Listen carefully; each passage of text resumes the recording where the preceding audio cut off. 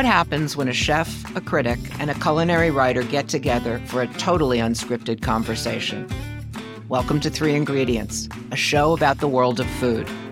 I'm Ruth Reichel, and I've spent my whole life writing about it. I'm Nancy Silverton, America's busiest chef, and the woman who made sourdough bread making a household obsession. And I'm Lori Ochoa, General Manager of Food at the Los Angeles Times and happy tripe eater. Because if you're going to eat meat, you shouldn't let the good parts go to waste. Today we're talking about the James Beard Restaurant Awards, and we're remembering a time more than 20 years ago when Nancy actually won the Best Pastry Chef Award. It was really a shock because what she had done was beat out two giant pastry legends. Both of them were men, both of them were European, and it turned out to be a turning point for American food.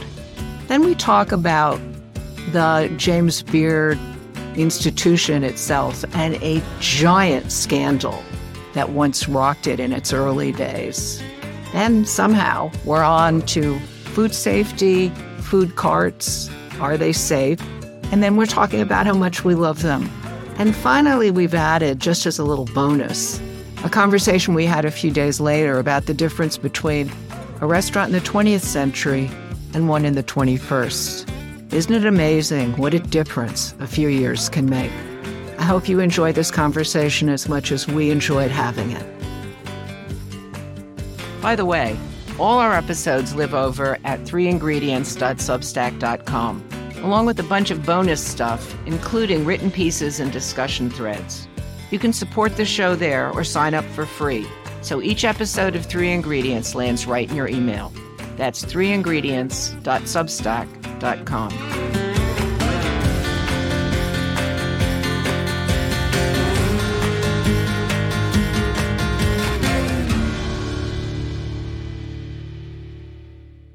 I got a note yesterday from Julia Moskin at the New York Times saying that she is writing about the rework of the Beard Awards, and she wanted me to comment on how have the Beards evolved to reflect the values and aspirations of chefs or of the dining public. Wow, that's a hot topic. Wait, you know what? I wasn't quite paying enough attention. Tell me again, she's doing what? She's doing an article for the New York Times on how the Beards Awards have evolved. Or not evolved. How about that too? And I did something that I have never done before in my whole life, which is write her back and say, you know what, I really don't want to talk about this. Yeah. Now, okay, so why do you not want to talk about it? Because it's controversial or because First of all, I have such a weird history with the Beard Awards anyway. Okay. Why? Well, you know, when that whole thing happened with the president who turned out to be, you know, siphoning money off, I mean, Len Pickell, that was years ago. And there was a whole scandal. And I pulled everything from Gourmet out of contention that year and just basically said, we're not going to have anything to do with this until they clean up their act. And there were a few years when I just completely walked away from them. And the whole organization has changed enormously.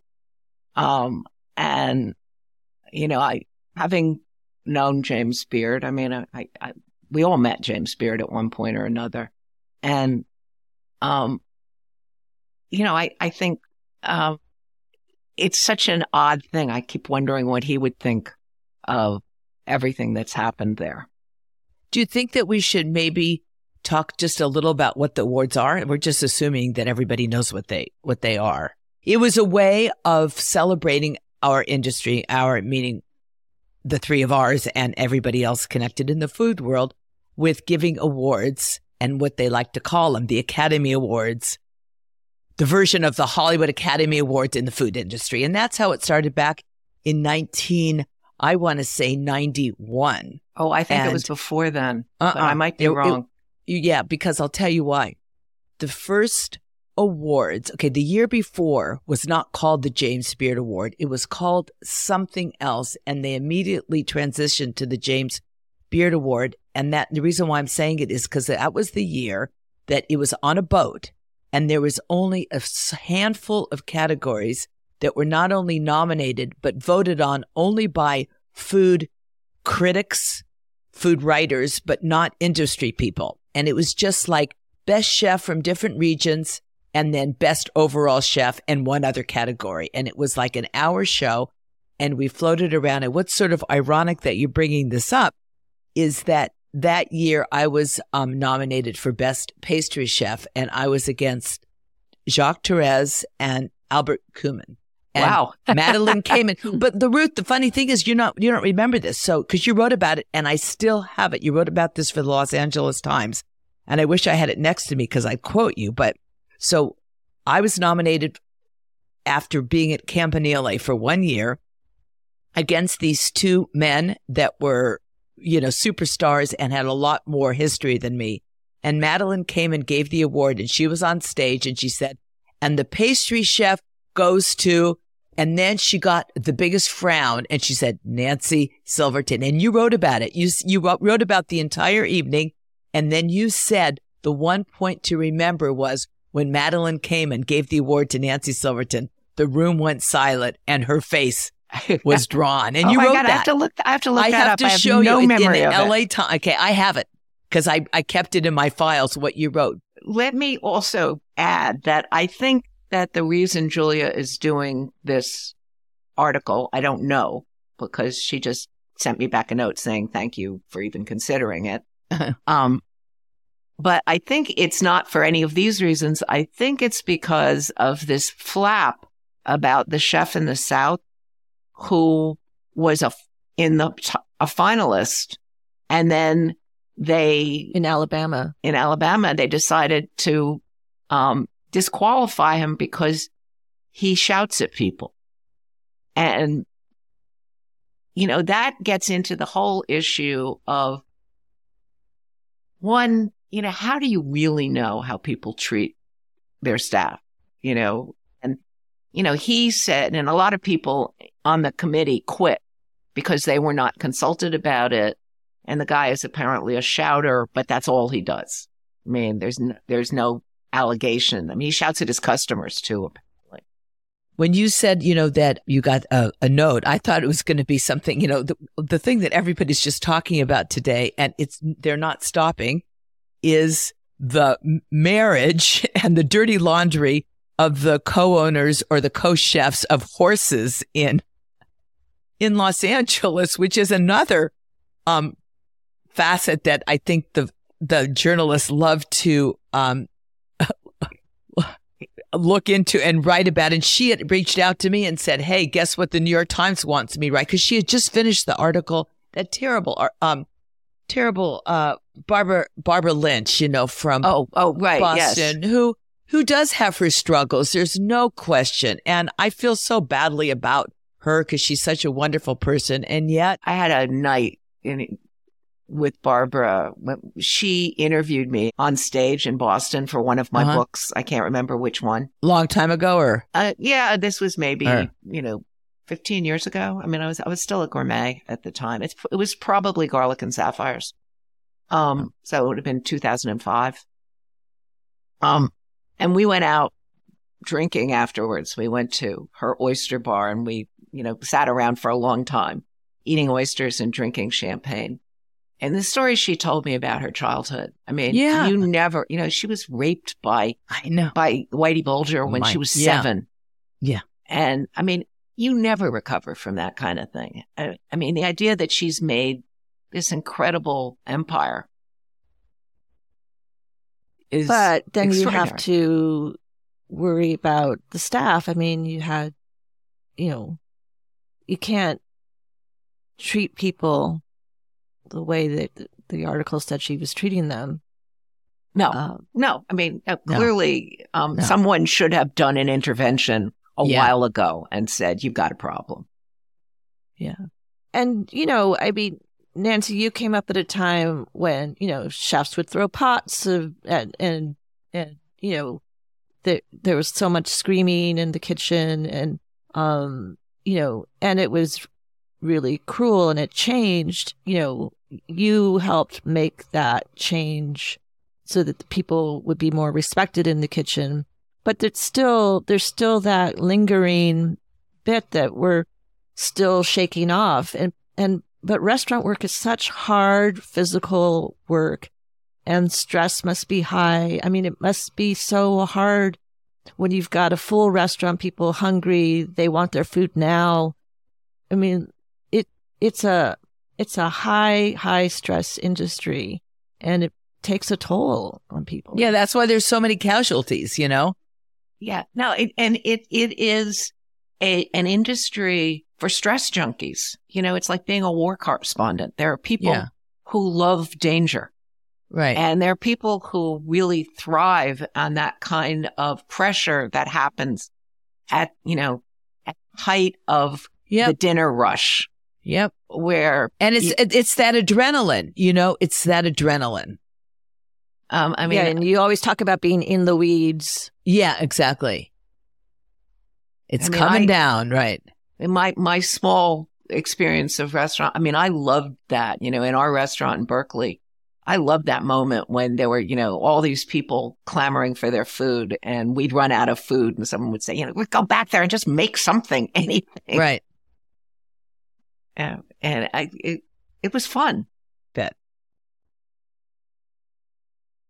A few years ago, when the health department came in, and it basically stopped service in the restaurant. They used to sometimes do that.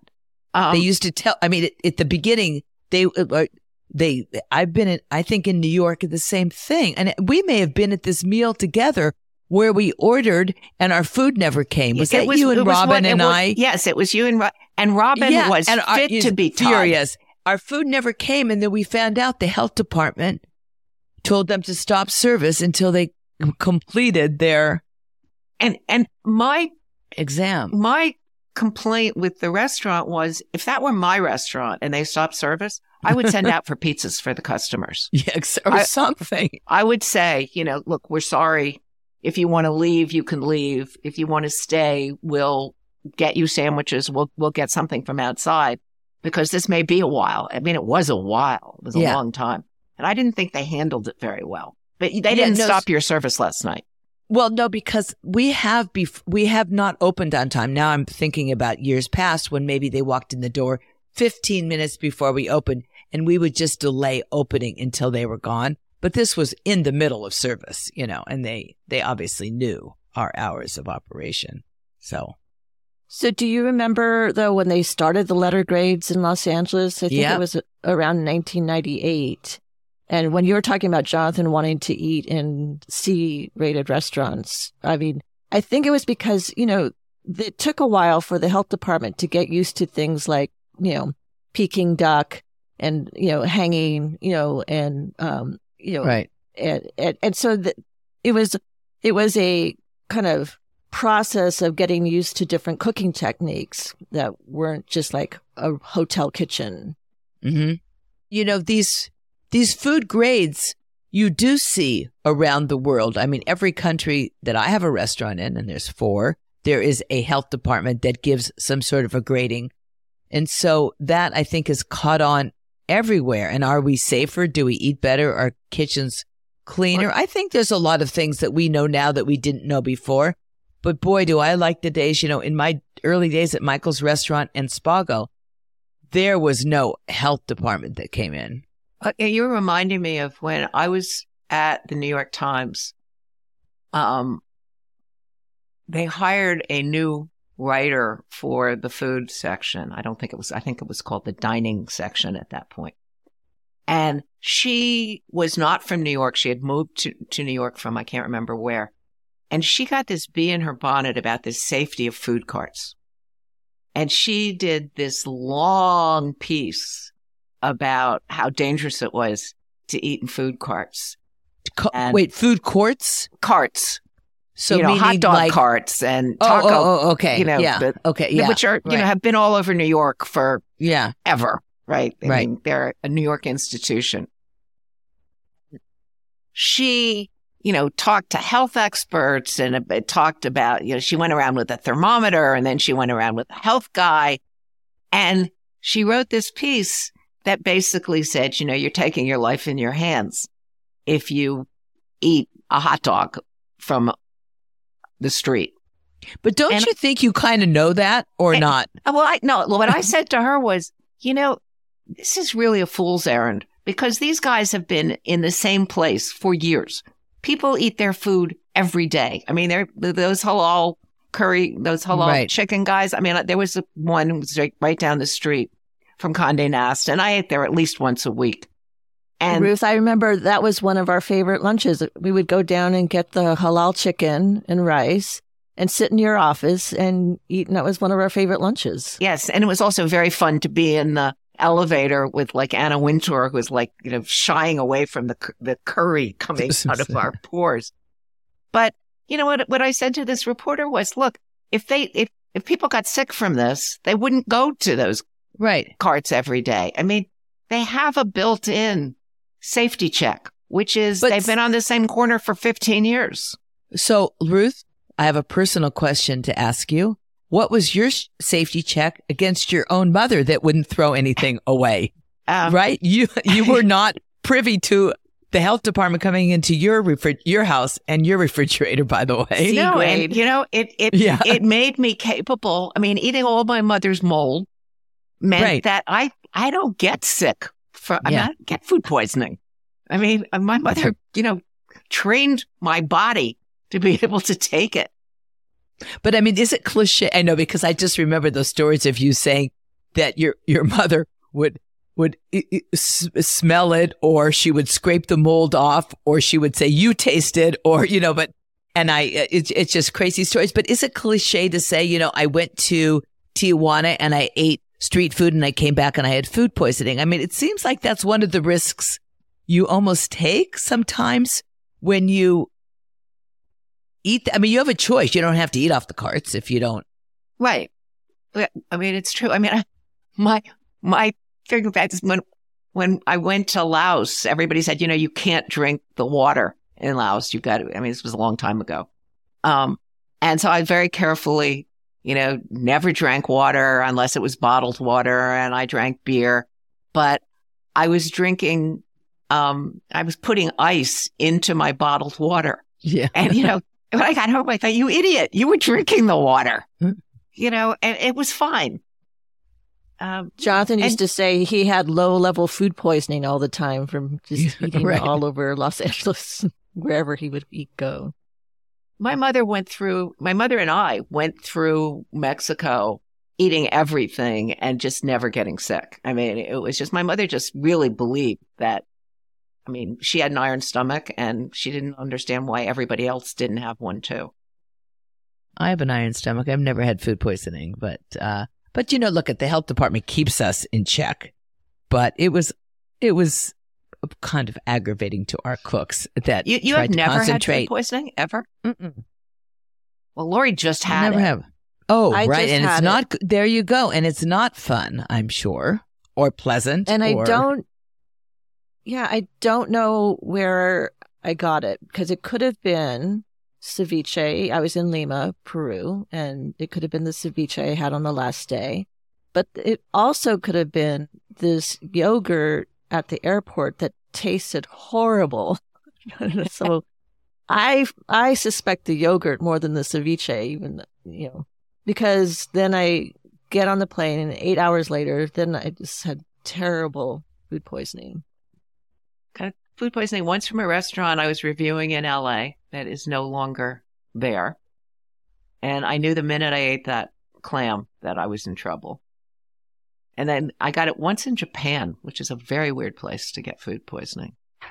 But I was eating. Look at all restaurants treat it very, and I know having a number of restaurants, we treat it very seriously when somebody writes to us and said, I ate at your restaurant last night and I was sick and I got, and oftentimes it's not someone that went to the hospital, but just was sick, right? So like that single clam, sometimes you can't tell in a single clam, a single oyster, right? That's a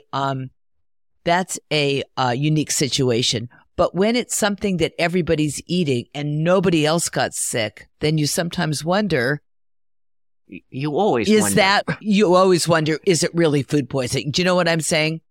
Yes. So you always ask firstly, what did you eat? How did the rest of the table react? Did you share everything, and oftentimes it's like, well, everyone else ate, but I'm the one that got sick and and it's food poisoning and kind of, what are you going to do about it kind of thing. And what do you do about it? Well, you know what? You invite them back and you comp their meal because it's not worth arguing about. You don't want to say like, well, you really didn't get sick and it wasn't for us, or we served, 20 cacio e pepe that night, last night, and you're the only person that says that you got sick. There's certain foods that people react to and certain allergies people have that they don't realize. And there's all other sorts of circumstances. But when it's an outbreak, like, like if you ever get that phone call and you get 10 people that call and say, I had cacio e pepe last night and we all got, then that's a problem. But we've never had that 10 people have gotten it. Well, that's why you get your A's. That's why we get our A's. So let me ask you guys, I've been eating a lot at the Nickel Diner, which just shut down yesterday. It was this last day. It's been open since 2008. It's that great place on Main Street and, right kind of in the middle or adjacent to Skid Row. And Monica May and Kristen Shatner ran, this, fantastic classic diner. Which they took over, right? I mean, how many years ago? Because like you said, it's been around. The original was around when? No, it had been like a shooting arcade and other things. They created the diner in the I thought they took over. Okay, I thought it was a diner that they reinvented, but it wasn't. They did this how many years ago? It opened in 2008. The thing about it is, though, that even though it opened in 2008, it was very much in that, great kind of classic old-fashioned diner sense of, great eggs. But then they would they would serve maple bacon donuts and Pop-Tarts, the blueberry lemon or strawberry. And they were, made their own, and it was fantastic. And, it just, was really part of that whole downtown revitalization that was happening before the pandemic. They were, some of the pioneering forces in that happened. And then things with the pandemic, slowed things down. And they also were doing a lot of work feeding a lot of the people who were living in the SROs, and a lot of the unhoused would come, and they were doing a lot for the neighborhood. But sorry, were they co-chefs or co-owners? They were co-owners. Okay. And, they would, have great scrambles and a fantastic patty melt and all of that kind of. But the thing that Monica May, one of the owners, Monica and Kristen Shatner owned it, that Monica said was in kind of explaining why it was time to close. And she said, look, we are a 20th century restaurant, and a 20th century restaurant cannot survive in the 21st century. And, I've been thinking about that a lot, even though they, opened, in 2008. Their model was the classic diner. And we've been noticing that a lot of, the 24-hour places are shutting down. There are fewer of them in Los Angeles. The pantry doesn't exist in the same hours. They're now, I think, only open like in the afternoons. So all these places you used to be able to go 24 hours. It's harder to find those places. And I decided to ask you guys what your thoughts are about what is a 20th century restaurant versus a 21st century restaurant. Boy, that's such an interesting question. Just curious, like, how old are they? And what did they do before? Because I don't know them. They're very much out of the punk rock kind of scene. Mm-hmm. They've got fantastic, tattoos, and they know a lot of gallery and art people, music people, and just the people who love going there, you'd see, this week, there was some great people who run a gallery downtown. Did they have restaurants before, or what was their restaurant experience? I'm not actually sure that they did. But they just knew what they wanted. Do you remember, there's it still exists, like Millie's Cafe in Silver Lake, that kind of feeling of those great kind of diners and, great pancakes and things like that. And then the other thing that's happened downtown in the kind of that 20th century mold is Suehiro, the great little Tokyo kind of diner, which to me, has that kind of nostalgia food. It's fantastic. I love going there. They're being evicted from their space in Little Tokyo and are moving to a new spot outside of Little Tokyo, but still downtown on Main Street. And it's going to change it. When you go into the old Suehiro, it's got the classic booths and, the set meals, and it's kind of like the Japanese version of the American diner. And in fact, it has that kind of nostalgia feeling because it's open it's open late, like midnight diner, even though this is, it's not just a counter, though you can sit at the counter there. And the one thing I've noticed about the new space, I saw the jobs listed on the door of the new space, and one of the jobs is barista. And I'm thinking, wow, Suehiro doesn't have a barista currently. So you already see that it's going to change, and in fact, it's calling itself on the new building. It says Japanese izakaya. Well, the old Suehiro didn't have to call itself an izakaya or a Japanese izakaya, explain that it was a Japanese izakaya. So I'm hopeful that it'll still be great, but you can see that it's already changing itself, even in just how it's advertising for new jobs. And again, that gets at, okay, so what is a 20th century restaurant versus a 21st? So what do you think? Well, when she said it, what do you think she meant?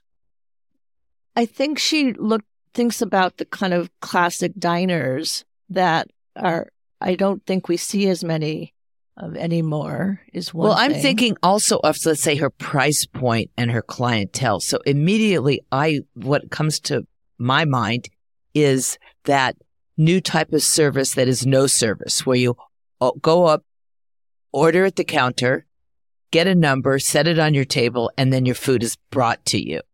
And it usually has a much more sophisticated coffee component.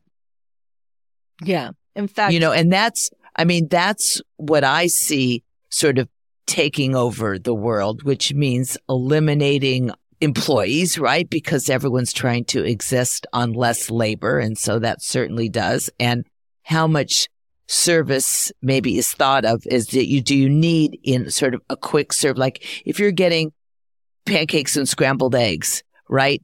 Do you really need the server to first come over to the table and introduce themselves and say, and if you've never been before, let me suggest how you order, and the whole spiel that goes on in so many restaurants these days, where you just roll your head and think, yes, I've eaten in restaurants before. I know how hungry I am. I know how to eat, but that's getting replaced by that waiting in line at the counter, right? Yeah. And ordering and it being delivered. And that's where I see the disconnect of what they had at the Nickel Diner and the sort of the new form of eating. Do you think? Yeah. And in fact, I'm on the right track?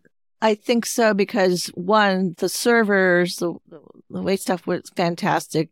Like all of them, you just became very familiar faces to you. And then when you're saying about, suggesting things to eat. So one of the things they often do is they bring around this tray, or just, small display with the Pop-Tart, the biscuit, the maple bacon donut. And they'll tell you, you should think about these things, guys. This is going to be delicious. And so on top of your omelet or your eggs, you're going to get this Pop-Tart too. Right. And now that's on a counter under a glass dome where you can see, for yourself when you go to order at the counter. And and sit down and wait for your food to be delivered, right? And also the coffee, at the Nickel Diner, there's not espresso or cappuccino even. Yeah. It's coffee. Yeah. I think that one of the big differences is restaurants used to be, for many people, a kind of dream. And it sounds like this was. I mean, they were going to do exactly what they wanted to do. And those are always the best kind of restaurants, right? The ones where somebody has an idea of feeding their friends or who they want to be their friends, of creating community where people will come and be in the restaurant. And modern economics have changed that. So it's harder and harder to do that, to do the kind of little restaurant that, you're feeding like-minded people. Right. It's the people economics. will find you. And the economics have gotten brutal. I mean, rents have gotten astronomical. Labor is really high. And hard to find. and hard to find. And food prices are up. And so suddenly that kind of, and I think it's, what you're talking about has a larger component, which is that for the past, 150 years, restaurants have been an entry point for people into the American economy. Little taquerias, little Chinese restaurants, tiny little places that families could open, and they didn't have to make a lot of money, but they made enough to keep going. And that's going away. And what we're seeing is the corporatization increasingly of restaurants as the business just becomes harder to sustain. And certainly, I mean, I think one of the aspects of this is that people like these people who had the Nickel Diner will be leaving places like Los Angeles. And if they want to do that, they'll do it in the Midwest somewhere. They'll do it in communities where it's still possible to do that. But it's harder and harder in big cities. You know who does it? What comes to mind of that person that has that spirit, but also in a modern way, is Ashley Christensen. Yes. Have you ever been to any of her restaurants? Yeah, they're fantastic. Yeah, they're fantastic. And she still has that same sort of sensibility and that same sort of hospitality and that same drive. And still they have all the spirit of what you're talking about, Ruth. And that's in North Carolina. Well, Lori, remember I told you about that restaurant? You were saying that you were going to be doing maybe an issue. I think you were saying you're going to maybe be doing an issue of sort of expanding outside of Los Angeles, going into the wine country of the Central Valley. And I told you about that restaurant in a town that starts with the C now that I can't remember. And I said it just stuck out so much in my mind because I was on this mountainous road and all of a sudden I came across a white hotel that just didn't seem like it belonged there with a restaurant next to it. And I just knew that something was different about this restaurant. And I immediately looked up on the restaurant on the Google and looked up their menu. And right away, it was a place that was in the middle of nowhere, run by a couple that all on that menu right away, they were identifying a lot of the ingredients they were using local beans and Anson Mills and all these growers that I was very familiar with out in the middle of nowhere. And they're definitely living their dream out there, this dream you're talking about, Ruth, that is disappearing, but you have to find it not necessarily in downtown LA anymore, but yeah, I mean, you're making me feel like what I want to do is like go on a road trip. A road trip, yeah. And start finding these places. Because I do think that if they're 20th century restaurants, I think they still exist out there. But I really do think it's really hard to do it in the cities. In the cities. And one of the writers I work with, Stephanie Brazier, was saying one of the things she loved about the Nickel Diner is also just the sound of it, the clink of the silverware on the plates and everything. There's just that you're not in a quiet, muted place. It's the place is just alive with lots of people. It was a lot of downtown workers when everyone was still working downtown, and people would it's just this place that feels alive. And I guess, that's a hard thing because sometimes restaurants are very noisy, when they turn the music up and everything. But this was not loud because the music was up, but just, people having their time. So what are they going to do?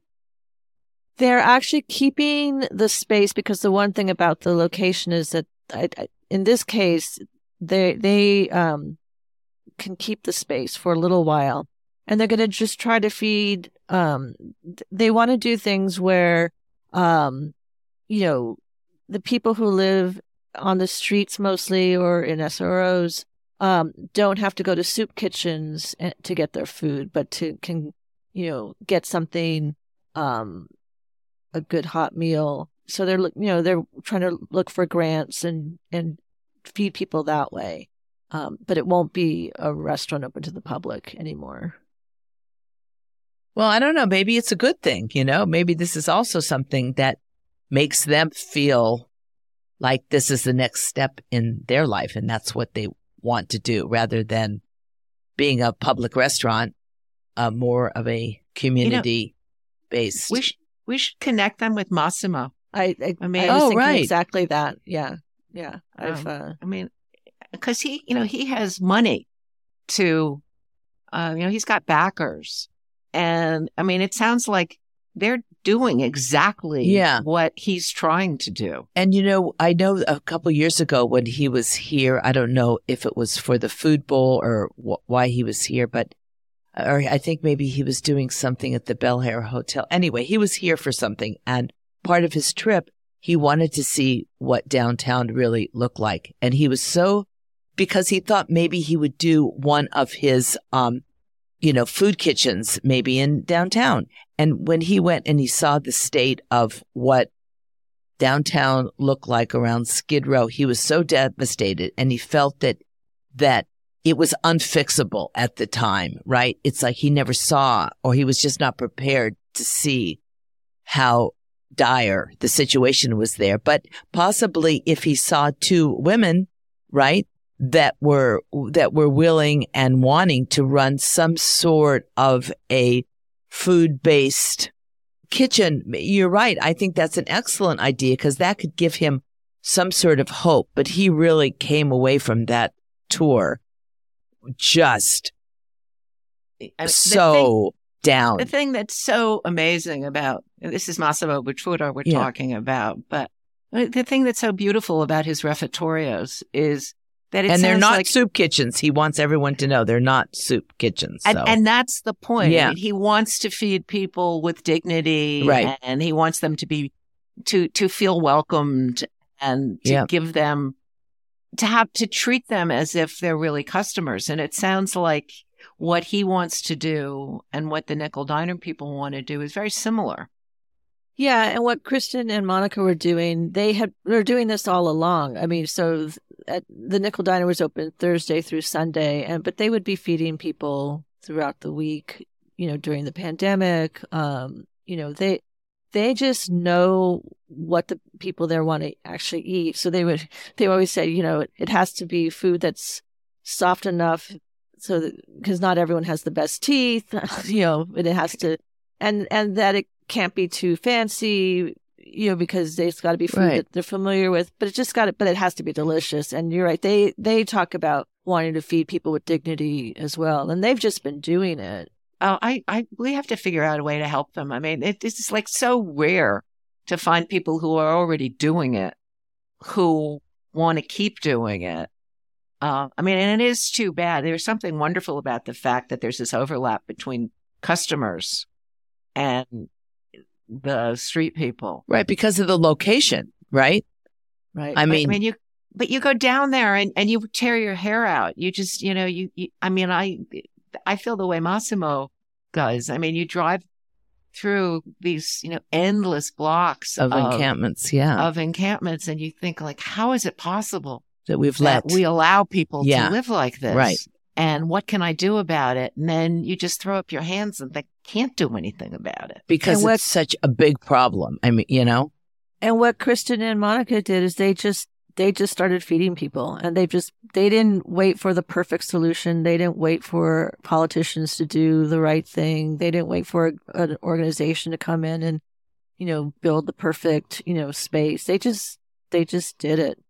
Well, I want to help. I want to help them do what. Yeah, they're Laura, doing. you have Laura and Massimo's. Yeah. I think that's a great. I that's told a great them about Massimo. Yeah. Yeah. That's a great suggestion, Ruth. Yeah, I talked to them about it, as long as they can keep being true to who they are. But yeah, this place, it used to be, to your question earlier, Nancy, it did have a life as a diner before, because when they were uncovering some of the, paint and things and taking down the false ceiling, they found these fantastic signs that had been there, like beer 20 cents, hot dogs 15 cents. So it had a long tradition. It was really fun. Oh God, but you're really making me depressed about what the 21st century restaurant is going to be like. I mean, it is really. It's back to your dudes with flames, Ruth. Everything goes back to that. I hate to tell you. Yeah, dudes with flames. It's funny. I this friend who had the barbecue last night was saying apparently there's some new home barbecue thing you can get that is all flames. It's 3 levels of flames. Do you know about this? It's called a camu, it's like a 4-letter word, and he's thinking of replacing his trusty Weber with this contraption, open flame contraption that you can cook on 3 different levels. Well, and I said, you're going to be a dude with flames now. Yeah. So, I mean, like grill, and is there like a rotisserie or a place to hang things, or like sort of apparently, but it's for home consumption. Yeah. But the Weber's so good. Weber kettle is the classic, great barbecue. Hard to improve on. Yes, except that, it's not nearly as showy as those leaping flames. Yep. That's true. But yeah, I mean, I still say that is where we're headed for a while, Ruth. So get used to it. Well, one good thing about what you were saying about service, though, Nancy, is that did you see that article that said, QR codes are going away in a lot of restaurants after the pandemic? I never used them. Yeah. There's something about holding a menu, right? Yeah. And they said, it takes people, like when you eat a meal in a restaurant, it's your one moment where you can be off your phone, but that the QR code is going to encourage people to get back on their phones. Yep. Then you're not paying as much attention to the food and who you're eating with. And I mean, that we see that all the time anyway, people taking their pictures. Some people might keep it though, because then they don't have to reprint menus, Production services for 3 Ingredients are provided by Voltage. It is produced by J.E. Peterson and edited and mixed by Ness Smith-Savadoff. The music for this show was provided by Alex Mastronardi and Richard Farrell. Before you go, don't forget to join us at 3ingredients.substack.com if you haven't already. It's a great place to ask your burning culinary questions, share your own food stories, and meet other people obsessed with food. We love hearing from you. Thanks again, and keep cooking.